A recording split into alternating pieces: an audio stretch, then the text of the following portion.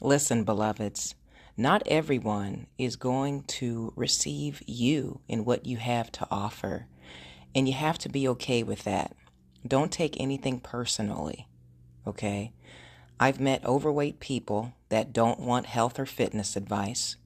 I've met homeless people who reject money, food, and personal assistance. I've met Christians who don't want prayer. I've met broke women, spiritually broken damsels who claim they want love but are actually addicted to abuse. So not everyone will want a good thing. Not everyone wants what you have to offer. And I need you not to take that personally. Keep being you. Keep shining, boo. And with that said, may God bless you always in fitness, health, and in spiritual wealth. I am your girl, Belle Fit.